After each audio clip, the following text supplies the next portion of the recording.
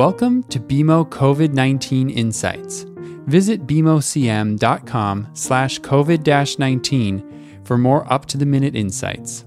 The views expressed here are those of the participants and not those of BMO Capital Markets, its affiliates, or subsidiaries. Welcome, everyone. Thank you for joining us. As we gather here today, I acknowledge that I am greeting you from Toronto, and that this land has, for many millennia, been the traditional territory of Indigenous nations, including the Huron-Wendat, the Haudenosaunee, the Anishinaabe, and most recently, the Mississaugas of the Credit. And I want to recognize that our teams across North America today are on the traditional territories of many Indigenous nations. We honor and recognize the first people of our territories and the ongoing contributions of First Nations, Inuit, and Métis peoples to the vibrancy of our communities today. As part of BMO's purpose to boldly grow the good in business and life, and our commitment to build an inclusive society, as a bank, we have a unique opportunity to address one of the most pervasive barriers to economic and social inclusion in Canada, the supply of affordable housing. I'm excited to introduce Sharon Hayward-Laird, BMO's General Counsel and Executive Committee Leader for Sustainability at BMO Financial Group, who will walk us through today's announcement. Her remarks will be followed by a discussion with some very special guests, which I am honored to moderate. Sharon? Thank you, Jonathan, and welcome all. As Jonathan said, the supply of affordable housing in Canada, really in communities of all sizes and all geographies, is a pressing issue for a number of stakeholders, including government, NGOs, and for us at BMO as a purpose-driven financial services company that calls nearly every community in Canada home. And of course, no one is more deeply affected by this issue than Canadians who struggle to afford housing and newcomers who arrive every year. It's a complex issue requiring focused and broad-based solutions, and everyone needs to be at the table. It's also an issue where we as bankers have a role to play in driving solutions. Today, we are taking a step forward. BMO today announced a $12 billion commitment to finance affordable housing over a 10-year period in support of the Canada Mortgage and Housing Corporation's National Housing Strategy and the goal that all Canadians have an affordable home by 2030. BMO's funding will be mobilized towards the development or refurbishment of housing that meets accredited affordable housing definitions in regions across Canada. Financing will support the purchase, development, renovation, and maintenance of affordable housing, social housing, community housing, shelters, and housing for vulnerable populations.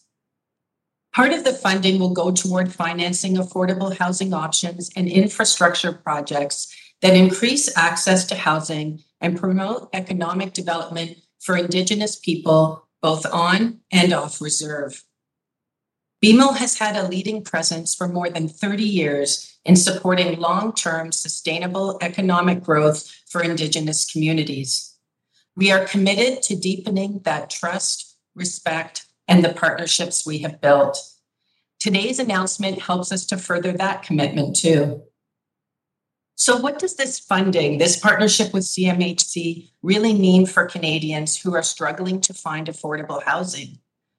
It includes financing projects that build permanent, multi-use affordable housing units for vulnerable populations, funding renovations and retrofits that preserve existing affordable housing units while enhancing energy efficiency, and providing financing that supports Indigenous communities to support housing, infrastructure projects, and economic development. We are proud to support CMHC's vision while aligning strongly with BMO's purpose to grow the good by committing $12 billion in financing to economic and social inclusion through affordable housing. Investing in housing for all Canadians means removing barriers that exclude so many from a better life. In short, it's about creating a more inclusive society for all Canadians. And with that, I'll hand it back to Jonathan. Thank you, Sharon. Let's shift to a discussion with a very special panel of guests to unpack the barriers Canadians face when it comes to housing, the impact of today's announcement, and why it matters. Today we have with us Romy Bowers, President and CEO of Canada Mortgage and Housing Corporation, Chief R. Donald Maracle, Tyendinaga Mohawk Council, Mohawks of the Bay of Quinte, and Mike McGann, CEO of InterRent REIT. Thank you again for joining us for this very important discussion today. We encourage audience members to submit questions via the chat box, and we'll do our best to address these questions after the panel discussion. Let's get right to our questions for the panel. Romy, over to you first. What is your initial reaction to BMO's affordable housing announcement? And importantly, how do you think it will impact Canadians and the communities in which we work and live? Oh, hi, Jonathan. First of all, thank you for inviting me to this very special event today. And I just wanted to say that I was so very pleased to hear that BMO was making this very meaningful commitment and investment in affordable housing. As Sharon mentioned, housing affordability is such a critical issue for so many Canadian families today. And as we all know, affordable housing is really a key determinant for good health as well as economic and social well-being. And I believe, and CMHC believes, that affordable housing is absolutely essential for creating a Canada that is truly equitable and a place where everybody can fulfill their potential and really, really prosper. CMHC is focused on housing affordability for all Canadians, but we recognize that the housing system is very complex with many actors and stakeholders. And it's for this reason that it's absolutely critical for the private sector to step up and make a difference in their communities. Governments alone cannot solve the challenges associated with housing affordability. And today's announcement is so exciting for us at CMHC because it demonstrates how partnerships can change the lives of so many people in need of safe and affordable housing. So thank you so much, BMO, for this commitment. Thank you, Romy. And building on that, Mike, as a private sector actor, why is it important from your perspective that we build more affordable housing? What do you think the impact will be on Canadian communities? It's obviously a very, very important issue. Really, like when I look at our communities, we want them to be healthy, and obviously having housing is just a basic need that everybody has to have. So it's very important. I acknowledge what Romy just said. We really need to kind of work together. There's a lot of different pieces to it. Supply is the big issue. And what BMO's done, this is a fantastic announcement. Like, that's amazing what BMO's put forth here. And I think this is great. And it'll help hopefully grease the wheels here as we can get more supply on board, especially with the amount of record. I think we're looking at record amount of immigration coming into Canada, and we really need to align immigration with housing. So this is a fantastic announcement. And so, Mike, how do we encourage more supply of affordable housing? Again, kind of like I'll tell you, we really need to work together. It's all supply is good supply. It'll end up trickling down, and which will make it more affordable for everybody. So the big things I see on the private side is we really need to cut the red tape. The red tape that we see that takes so long to get buildings built.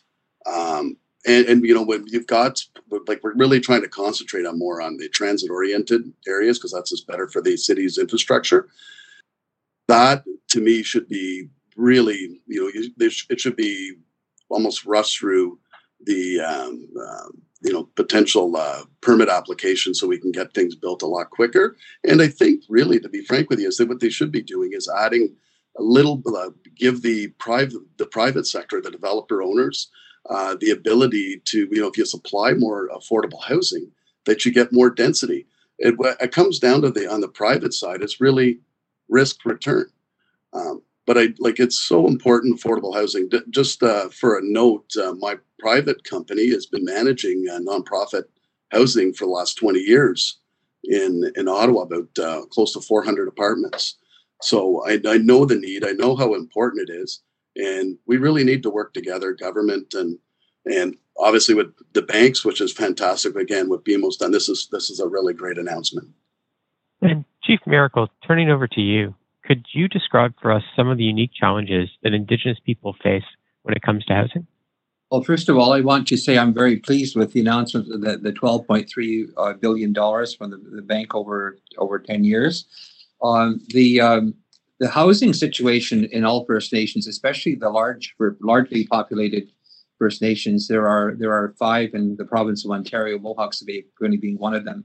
There's such a backlog in housing and suitable housing that it meets the affordability and also the accessibility of the people that are involved.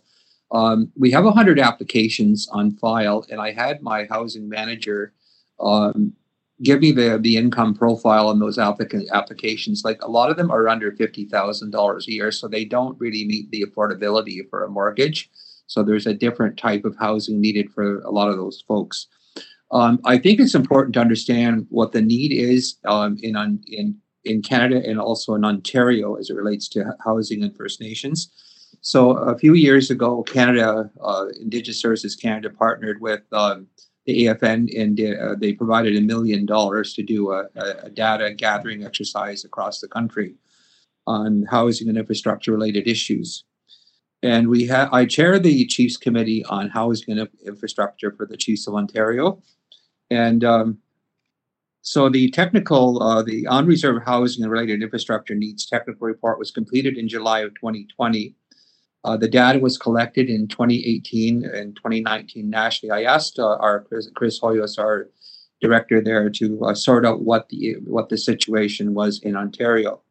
So there was 102 First Nations in Ontario of 133 participated in the survey, 309 nationally.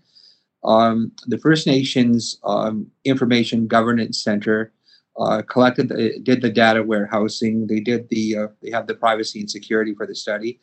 They consolidated the data into a national data set, and they did the statistical analysis and interpretation of the information gathered. The Ontario First Nations Housing on-reserve housing and related infrastructure needs technical report was completed in 2021, and the data from the same AFN survey completed in 2018 includes the 102 First Nations who responded from First Nations in Ontario. The respondents were housing managers, 59.1%, infrastructure managers, 16.8%, and band administrators. And nearly 40% of the communities conducted a formal housing assessment. Over 2/3, 68.2%, do not have asset management systems for housing. About 3/4, 76.8%, do not have asset management systems for housing and related infrastructure. About 41.4% have a capital plan to address their current housing needs and infrastructure needs. So in Ontario, there were 25,215 housing units were reported by the respondents across the province of Ontario. 16.5% of the total housing units are currently Section 95 CMHC agreement housing. 36.4% of the housing units are band owned, including rent to own, and 59.9% are privately owned. The condition and replacement issue. 50.4% of the 25,215 housing units are 25 years, are under 24 years old. 38.7 are 25 to 50 years old, and 16.8 are 50 years or older. 19.2% of the housing units need replacing. 33.1% of the individual housing need minor repairs. 33.92% need major repairs. An average of 71.7 additional servicing lots are needed for each First Nations community. The average cost of servicing a lot is $43,649. The estimated total cost for servicing the lots to meet current need for across all communities is $478,872,198. Meeting the housing needs. The total number of housing units required to meet the current housing needs across Canada is 8,645. The average number of additional housing needs to meet the community's current housing is 75.7% on an average, new units per year. Considering the population growth, The estimated total number of housing units to meet the required housing need in the next 5 years is 7,659 units. The average number of additional housing units needed to meet the community's housing unit in 5 years is 68.4. The cost. At an estimated cost of $250,000 per housing unit, which could be more because of the impact, the total amount needed to meet First Nations housing needs in Ontario is approximately $2.1 billion. At $250,000 a housing unit, the total amount needed to meet First Nations housing in the next 5 years is $1.9 billion. That's for a 5-year period. The cost for servicing the lots with infrastructure, water, sewer, housing, like what happens in a municipality, is $478,872,198. The total cost for addressing the future and current housing and related infrastructure needs for First Nations in Ontario is $4.4 billion. So that's sort of the challenges that First Nations are facing in terms of fixing the houses and building new houses, building places that are suitable for people, both in terms of affordability and barrier-free, to repair the units. There's a number of businesses in the community that build houses on and off reserve. They employ our members, and so there is a huge economic impact. We have a lumber business in the community that also benefits the community they employ, the trades, and also contractors in the general area that do the water and sewer and that type of infrastructure. So currently, I guess the first question that I was to ask is, can you describe some of the unique challenges that Indigenous people face when it comes to housing? Well, first of all, racism is still an issue in this country. And when I was a boy, no Indian could borrow money from the bank for anything, for a car or a house or anything, any bank, anywhere. And so members were forced to go to like companies like Beneficial and Niagara Financing and Avco that were around at the time to take out high interest loans and try and compress these loans into to pay them back in 5 years. So you had houses that were never finished. The department at that time provided a house that was 20 feet by 24 subsidy. There was never enough to go around. There were always huge wait lists. Accessing housing was very political in terms of they'd lobby the chief and the council for a house, and whoever carried out the best lobby oftentimes got the unit when it was a grant system.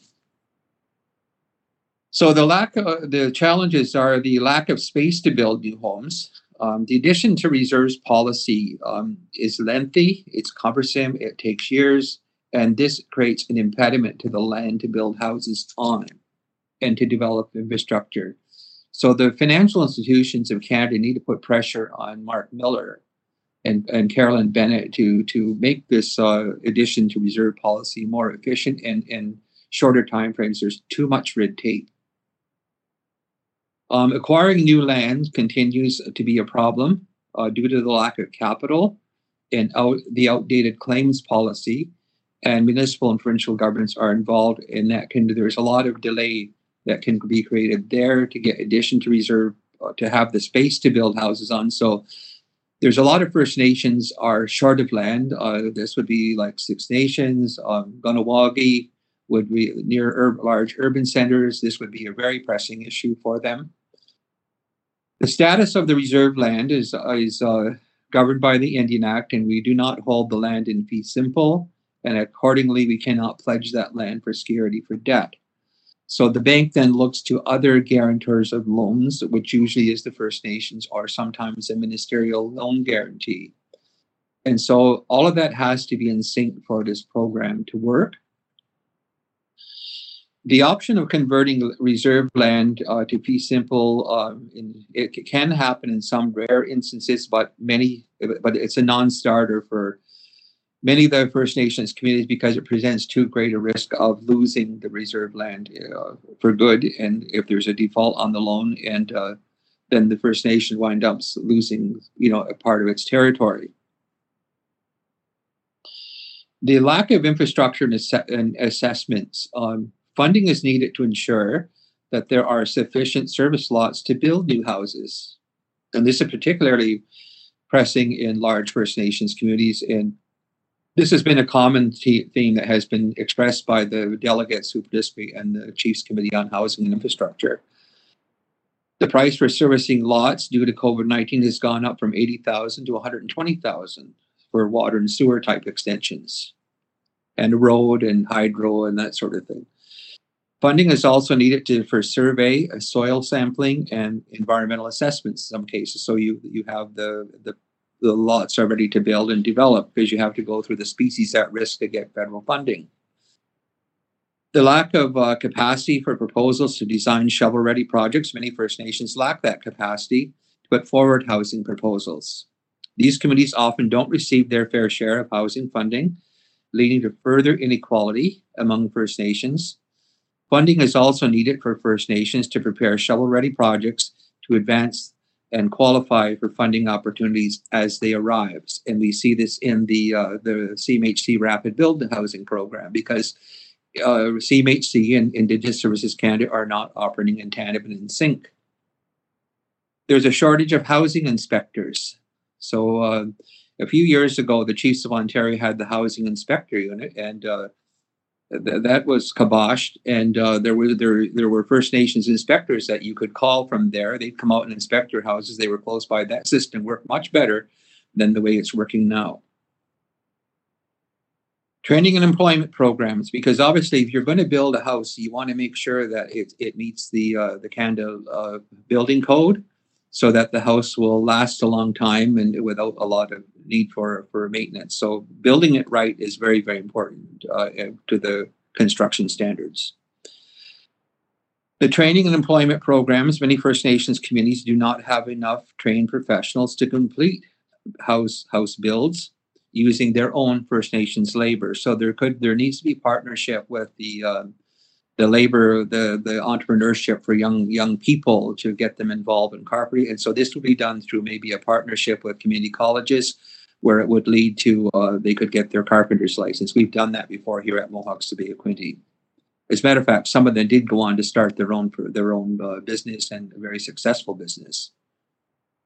So training and employment employment programs for the youth are underutilized because there's a lack of capital to build the houses. So to coordinate, there's a coordination role, and all the players need to be in sync. So usually when one government has money, the other one doesn't. So it doesn't jive together. These programs are possible to address the lack of human capital and to stimulate First Nations economy. The second question that I was asked to ask on, you've been working on the housing issue in your community for a very long time and made a lot of progress. What is the end goal when it comes to the issue of housing, and how can banks and other private sector organizations help you advance that goal? So I thought I would sort of give you some stats about our own community. We have completed 8 CMHC Section 95 housing units.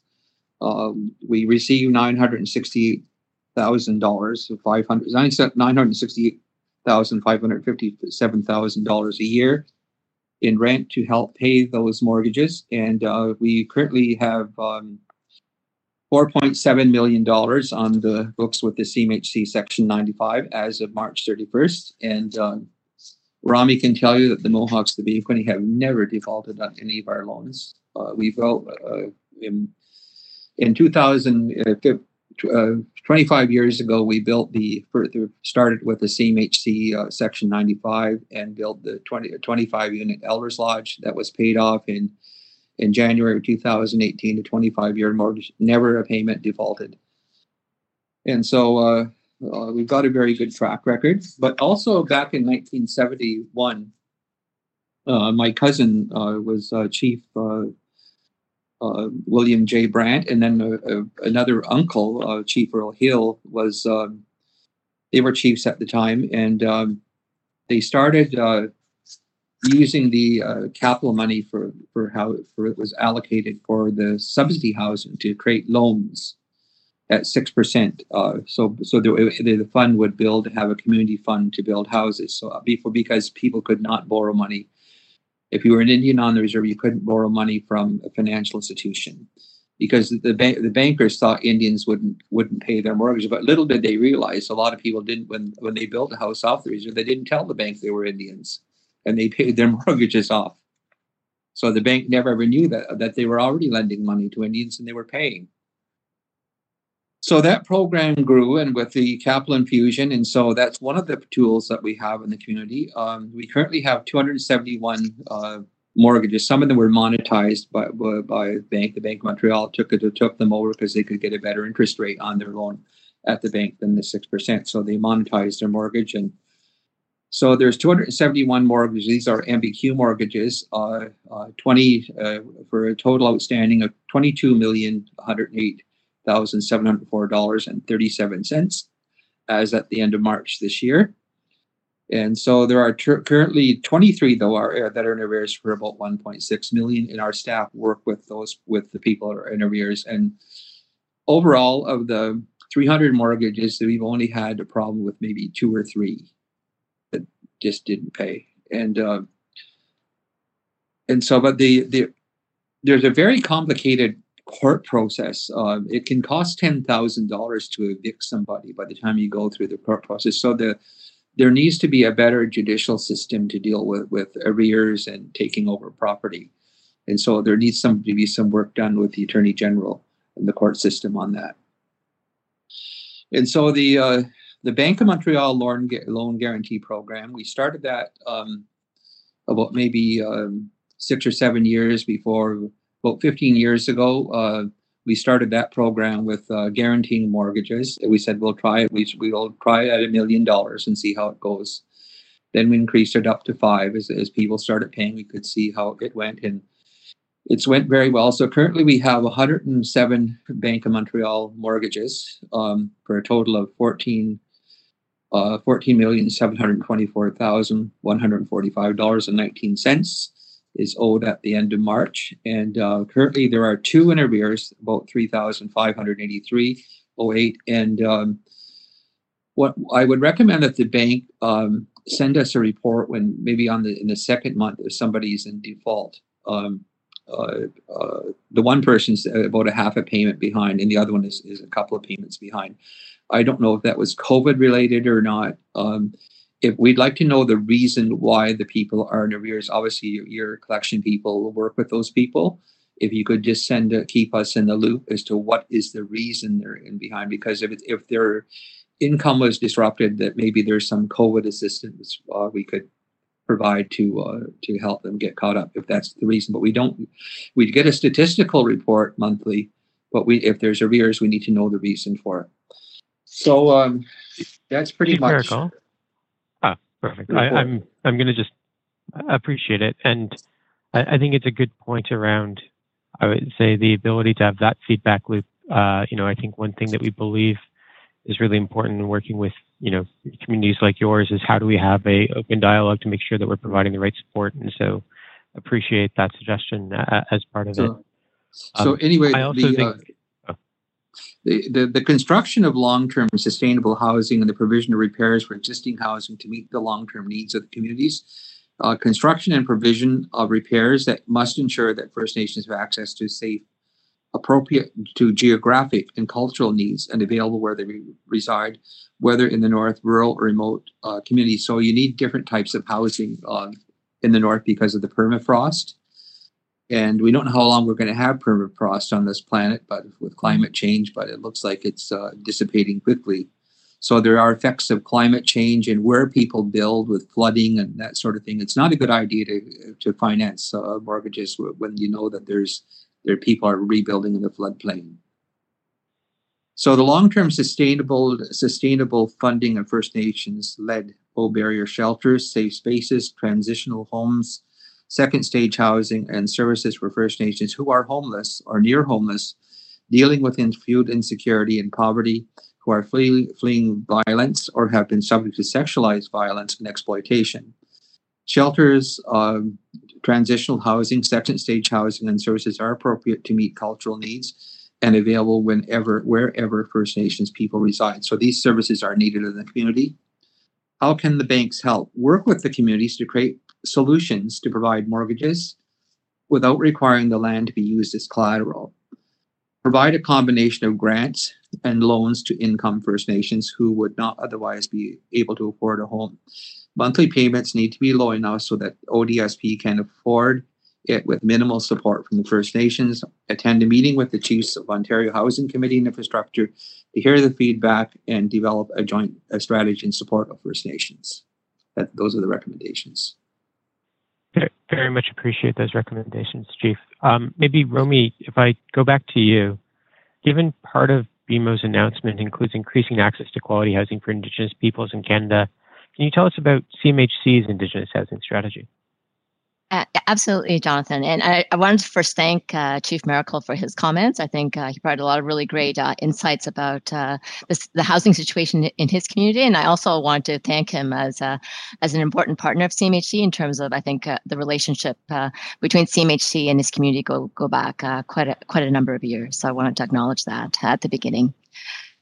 With respect to our Indigenous housing strategy, as you know, our aspiration is that by 2030, that everyone living in Canada has a home that is affordable and that meets their needs. And we recognize that we can't achieve our aspiration if we don't address the urgent housing needs faced by Indigenous peoples in our country.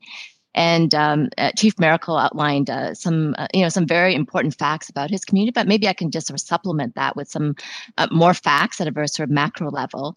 When we look at Indigenous communities and Indigenous peoples across Canada, we know that about a third of Indigenous households are living in very overcrowded conditions, and 25% of the housing on reserve need very major repairs.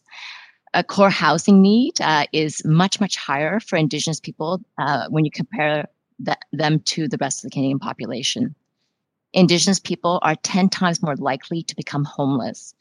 And there's about a 15% differential between home ownership rates between Indigenous families and other Canadian families. So it gives you a bit of a sense of the scope of the problem.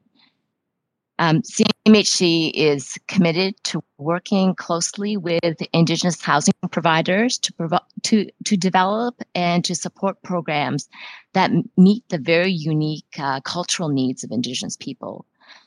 We recognize at CMHC that many past government housing policies have not worked. And Chief Miracle mentioned the level of bureaucracy that exists at CMHC and within government, and this is a serious issue that I'm committed to addressing as well. At CMHC, we are absolutely committed to supporting housing solutions that are developed by Indigenous people for Indigenous people, because Indigenous people understand what they need the most.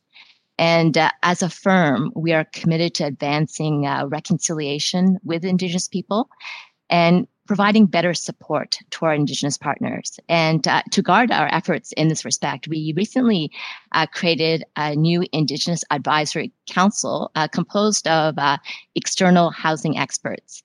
And we are following the guidance of this new council to really co-create a reconciliation action plan to guide a review of our existing housing programs, policies, and also business processes.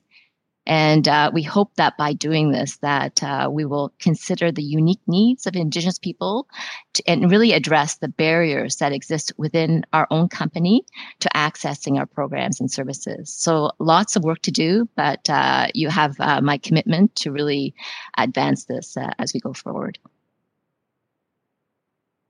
And Romy, as we talk about the scale and the scope that we're thinking about, Chief Miracle talked about the billions of dollars needed over the next 5 years in Ontario alone. What is your vision of how the private sector can best support this work and can best help bring affordable housing to life? Gosh, there's just so many things. I think providing access to financing, as Chief Miracle mentioned, is super important, right? There is systemic racism in our financing system, and we have to do what we can to break down those centuries old legacy of racism in how we actually extend credit to Indigenous communities. So that's one. Another one, and again, this is something that Chief Miracle mentioned as well. There's many, developers, builders, tradespeople within Indigenous communities, and I think it's great if the private sector can engage some of those folks, because it's not only does it create affordable housing for Indigenous peoples, but it also creates economic opportunities for those businesses to grow as well. And we're going through sort of an unprecedented age in terms of the acceleration of climate change, and unfortunately, I believe that Indigenous communities are going to be some of the Canadians are most impacted by that climate change, and I think we need to have innovative ways of thinking about housing. And I think there are opportunities for innovators in the housing space to think about how we can build housing that is more climate resilient. So those are 3 possible ideas, but I think the list is really endless. Thanks. Going to questions that we're getting in from the audience, one that I think all 3 of you touched on in different ways was the concept of red tape. And maybe, Mike, turning it back to you on that, can you elaborate on these particular types and places that you're seeing this red tape, and what you see as the best path forward to remove those restrictions in a way that would support increased affordable housing supply? Again, the red tape is really happening at the municipal level.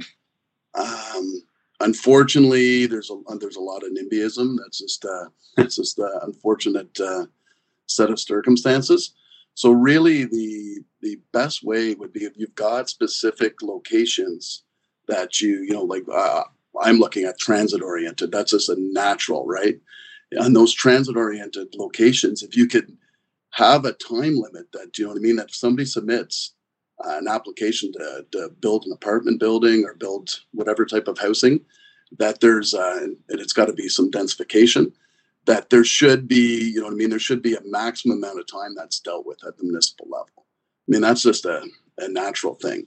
And also, I would say, to encourage affordable housing, if you supply affordable housing, will you get you get relief on development charges, or maybe some property taxes just for a portion. And it's really about the risk return, and that's the biggest problem right now, is getting supply on. It takes so long, and the chief mentioned it from his circumstance. It's just the whole red tape situation. It's really an issue. Now, I have to say, I've read a couple of articles at Romy's, or a couple of your interviews in that, Romy. I know that you're really pushing supply. That's the answer. So I think that everybody's starting to get their minds wrapped around it, but we really need to work, like, it's private, public. We all need to work together to get to where we want to be. And Romy, another question that we've gotten, and it touches on something Mike said earlier, is around the pace of immigration that we're expecting over the next few years. And in particular, where we need to think about housing for those individuals. What do you think the impact of that immigration is on your strategy and the needs of the newcomers to Canada? Yeah. First of all, I think immigration is great for Canada, right? We've benefited so much from our very aggressive immigration policies. And when you think about, I live in Toronto, and when you think about what a great city Toronto is and just the multiculturalism of it, it's really built on that background of immigration. So I just wanted to state that right off the bat. But we realize that when immigrants come to Canada, when they rent their first homes. And there's been a lag of the construction of purpose-built rental in our country for many decades. And I think just supporting Mike's point, I think we need to really think about why is it that when there is so much demand, why is the supply response so slow? And again, there's not one single reason, but we need to really look at what those reasons are. Many of them are at the municipal level, but again, it's not necessarily pointing fingers at municipal officials or the system. I think NIMBYism is a big factor, and I live in Toronto, and it's very difficult to build purpose-built rental in certain neighborhoods. And I think we need to think about how can we actually incorporate more dense housing into existing neighborhoods, so that we can create opportunities, create neighborhoods where there's, all kinds of different people can live, so that immigrants can settle in areas that in the heart of the city where they're going to work. And I think we need to really address that going forward as a country. Chief Miracle, a question that came in for you. In your view, what are the best ways for banks and other financial institutions to support access to key amenities in Indigenous communities, such as medical facilities, quality education, food options, the things that support alongside housing quality of life? Well, first of all, I guess our experience has been that the Ministry of Health provided funding for the medical, a portable NRB, portable type medical building here in our community, which provides a doctor 3 times a week and a registered practical nurse and other services. But there's the infrastructure costs of going there. They're usually, they don't fund the foundation, they don't fund the water and sewer connection, the hydro connection, the infrastructures that to run for the building. So there would be financing required for that. First Nations will take advantage of grants because the government, the Indigenous Services Canada, do review our financial statements, and there is a healthy debt load that you're allowed to have. And if and you get a score by the management of the department, and so they do pay attention to the debt load and how it's guaranteed and all that sort of thing to determine the solvency of the community. So I think there has to be land claims settled quicker to generate the capital that's required to back up these loans. I mean, obviously, First Nations don't want to guarantee more than what they can afford to pay if called upon to do so. So chiefs that are responsible managers will tend to be on the conservative side with debt guarantees. There's a number of First Nations, though, that are in third-party management, and so that will create a challenge in terms of taking on more debt. They just don't have the affordability to guarantee loans because they're overextended, and so that would be a challenge. But also for the infrastructure, some of it is subsidized by the department. And in terms of growth in the community, like we have 10,215 members. A lot of those people want to build on the reserve, so they'll usually the families keep the land, and then they'll subdivide their property and give some to their grandchildren or their nieces and nephews or cousins, but on bigger blocks of family. That's sort of the development, because there isn't a lot. It's too difficult to get land added to the reserve, or it can take 10 to 20 years, and people can't afford to wait that long. But yet, if you want to surrender land and extinguish your title, that can be done in the stroke of a pen in a week.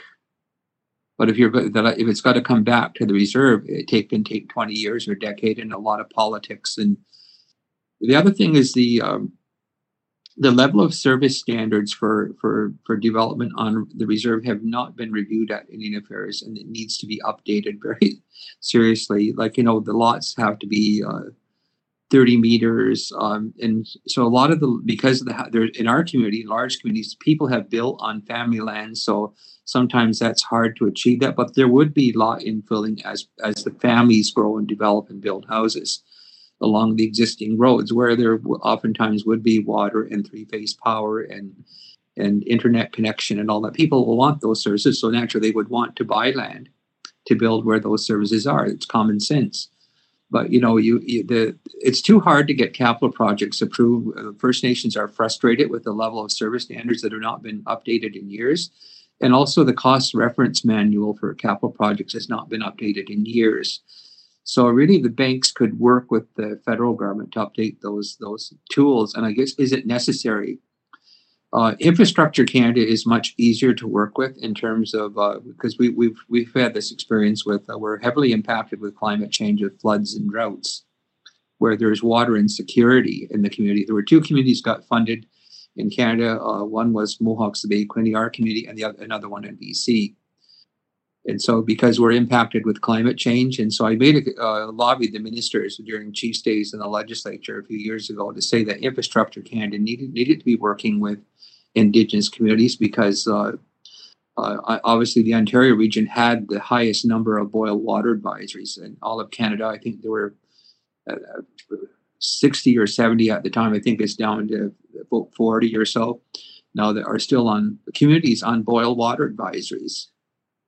So you can't have healthy housing and then, with jug water and with cisterns.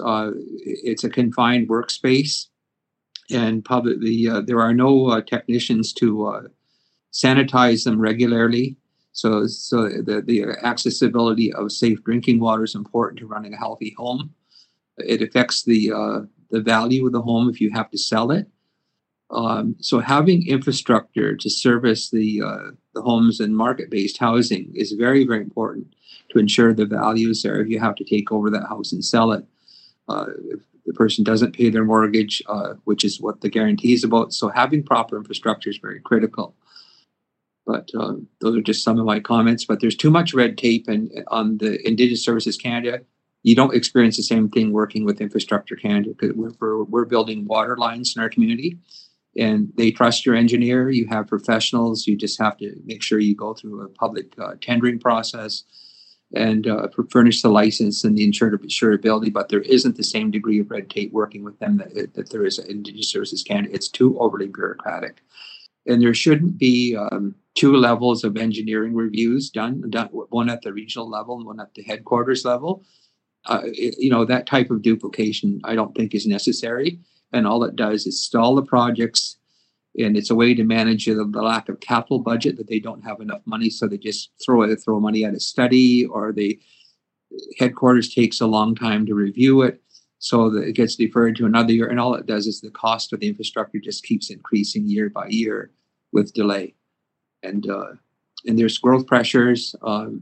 Just this morning alone, I had a 31-year-old person with diabetes had to have his leg amputated, and he's in a 3rd floor of a house in Belleville and can't get up and down the stairs, and is wanting to know if we could help with a chairlift.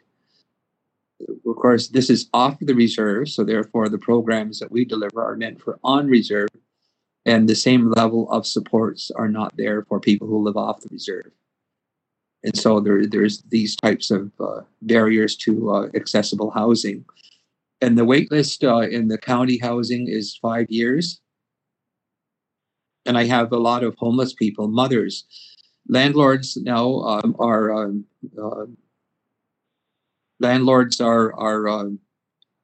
giving tenants notice to move out, saying they're going to renovate. And what's happening is they know, because there's such a shortage of housing, they can get a higher rent for that house by not having Indigenous people on social services renting from them. So it's intensifying the number of Native people that are homeless. And over in Prince Edward County, they have a lot of tourism that comes from all over Quebec and Ontario there. The housing over there is being turned into Airbnbs. And so therefore, even the restaurant workers can't find restaurant workers, because there's no place for them to live. Because they can make a bigger dollar on an Airbnb. And just to show you how what's happening with the rental market, at what First Nations experience in Deseronto, which is a town, the rents start at $1,600 a month, far more than what ODSP provides. And it's worse if they're on Ontario Works. The shelter allowances are not kept up with what the costs really are. To rent in the town of Napanee, what one landlord just said, you had such high interest in the rental units. He said, well, make me an offer. And so he was getting $2,900 a month rent. So it's going to the people that have a bigger income. And so the ones that really are on lower incomes are out of luck. So that's how bad the situation is out there. No, I thank you for sharing that. I actually want to say thank you to you and to all of our guests for joining us today. I think what I've taken away from this conversation is one, the potential for action in this area. Certainly I'm left hearing that the needs are far greater than what we're aligned against so far, and the need to grow our work in this area is very significant. I think the second that I've heard is the need for a coordinated view around both, what we can do working with different communities and responding directly on affordable housing, but what we can do to support that more broad need that goes with it, not just the housing, but the infrastructure, the other supports that go along with that to make a home versus a house. And then I think the third, and I feel like I'd be remiss if I didn't address the part of, like, on the policy side, the question of how do we do this faster? And what can we do working with our different counterparts to make sure that we're increasing the supports that are there and finding new ways to make solutions come to market and to address this need in a timely way. As we talk about the growth that we see, it's certainly not a static problem. It's one where between immigration, between population growth, between climate change, the needs are evolving, and we need to make sure that we're addressing, not just the problem we have today, but the needs that we have in the future. As I said before, very much appreciate your time and grateful that you were able to join us and provide your input and your guidance on this. Thank you as well to everyone that joined us to hear the announcement and to watch this panel today. We very much appreciate you're taking the time to hear this discussion and to join us in this. And we're very much looking forward to being able to deliver on this commitment. And so thank you. Thanks for listening. You can subscribe to this podcast on Apple Podcasts, Spotify, or your favorite podcast app. For more insights, visit bmocm.com/COVID-19. This podcast has been prepared with the assistance of employees of Bank of Montreal, BMO Nesbitt Burns Inc., and BMO Capital Markets Corporation, together, BMO. Notwithstanding the foregoing, this podcast should not be construed as an offer or the solicitation of an offer to sell or to buy or subscribe for any particular product or services, including, without limitation, any commodities, securities, or other financial instruments. We are not soliciting any specific action based on this podcast. It is for the general information of our clients. It does not constitute a recommendation or a suggestion that any investment or strategy referenced herein may be suitable for you. It does not take into account the particular investment objectives, financial conditions, or needs of individual clients. Nothing in this podcast constitutes investment, legal, accounting, or tax advice, or a representation that any investment or strategy is suitable or appropriate to your unique circumstances, or otherwise constitutes an opinion or a recommendation to you. BMO is not providing advice regarding the value or advisability of trading in commodity interests, including futures contracts and commodity options or any other activity which would cause BMO or any of its affiliates to be considered a commodity trading advisor under the U.S. Commodity Exchange Act. BMO is not undertaking to act as a swap advisor to you or in your best interests, and you, to the extent applicable, will rely solely on advice from your qualified independent representative in making hedging or trading decisions. This podcast is not to be relied upon in substitution for the exercise of independent judgment. You should conduct your own independent analysis of the matters referred to herein, together with your qualified independent representative, if applicable. BMO assumes no responsibility for verification of the information in this podcast. No representation or warranty is made as to the accuracy or completeness of such information, and BMO accepts no liability whatsoever for any loss arising from any use of or reliance on this podcast. BMO assumes no obligation to correct or update this podcast. This podcast does not contain all information that may be required to evaluate any transaction or matter, and information may be available to BMO and or its affiliates that is not reflected herein. BMO and its affiliates may have positions, long or short, and affect transactions or make markets in securities mentioned herein, or provide advice or loans to, or participate in the underwriting or restructuring of the obligations of issuers and companies mentioned herein. Moreover, BMO's trading desks may have acted on the basis of the information in this podcast. For full legal disclosure, please visit bmocm.com/legal. To access our full disclosures for equity research reports, please visit researchglobalzero.bmocapitalmarkets.com/public-disclosure/.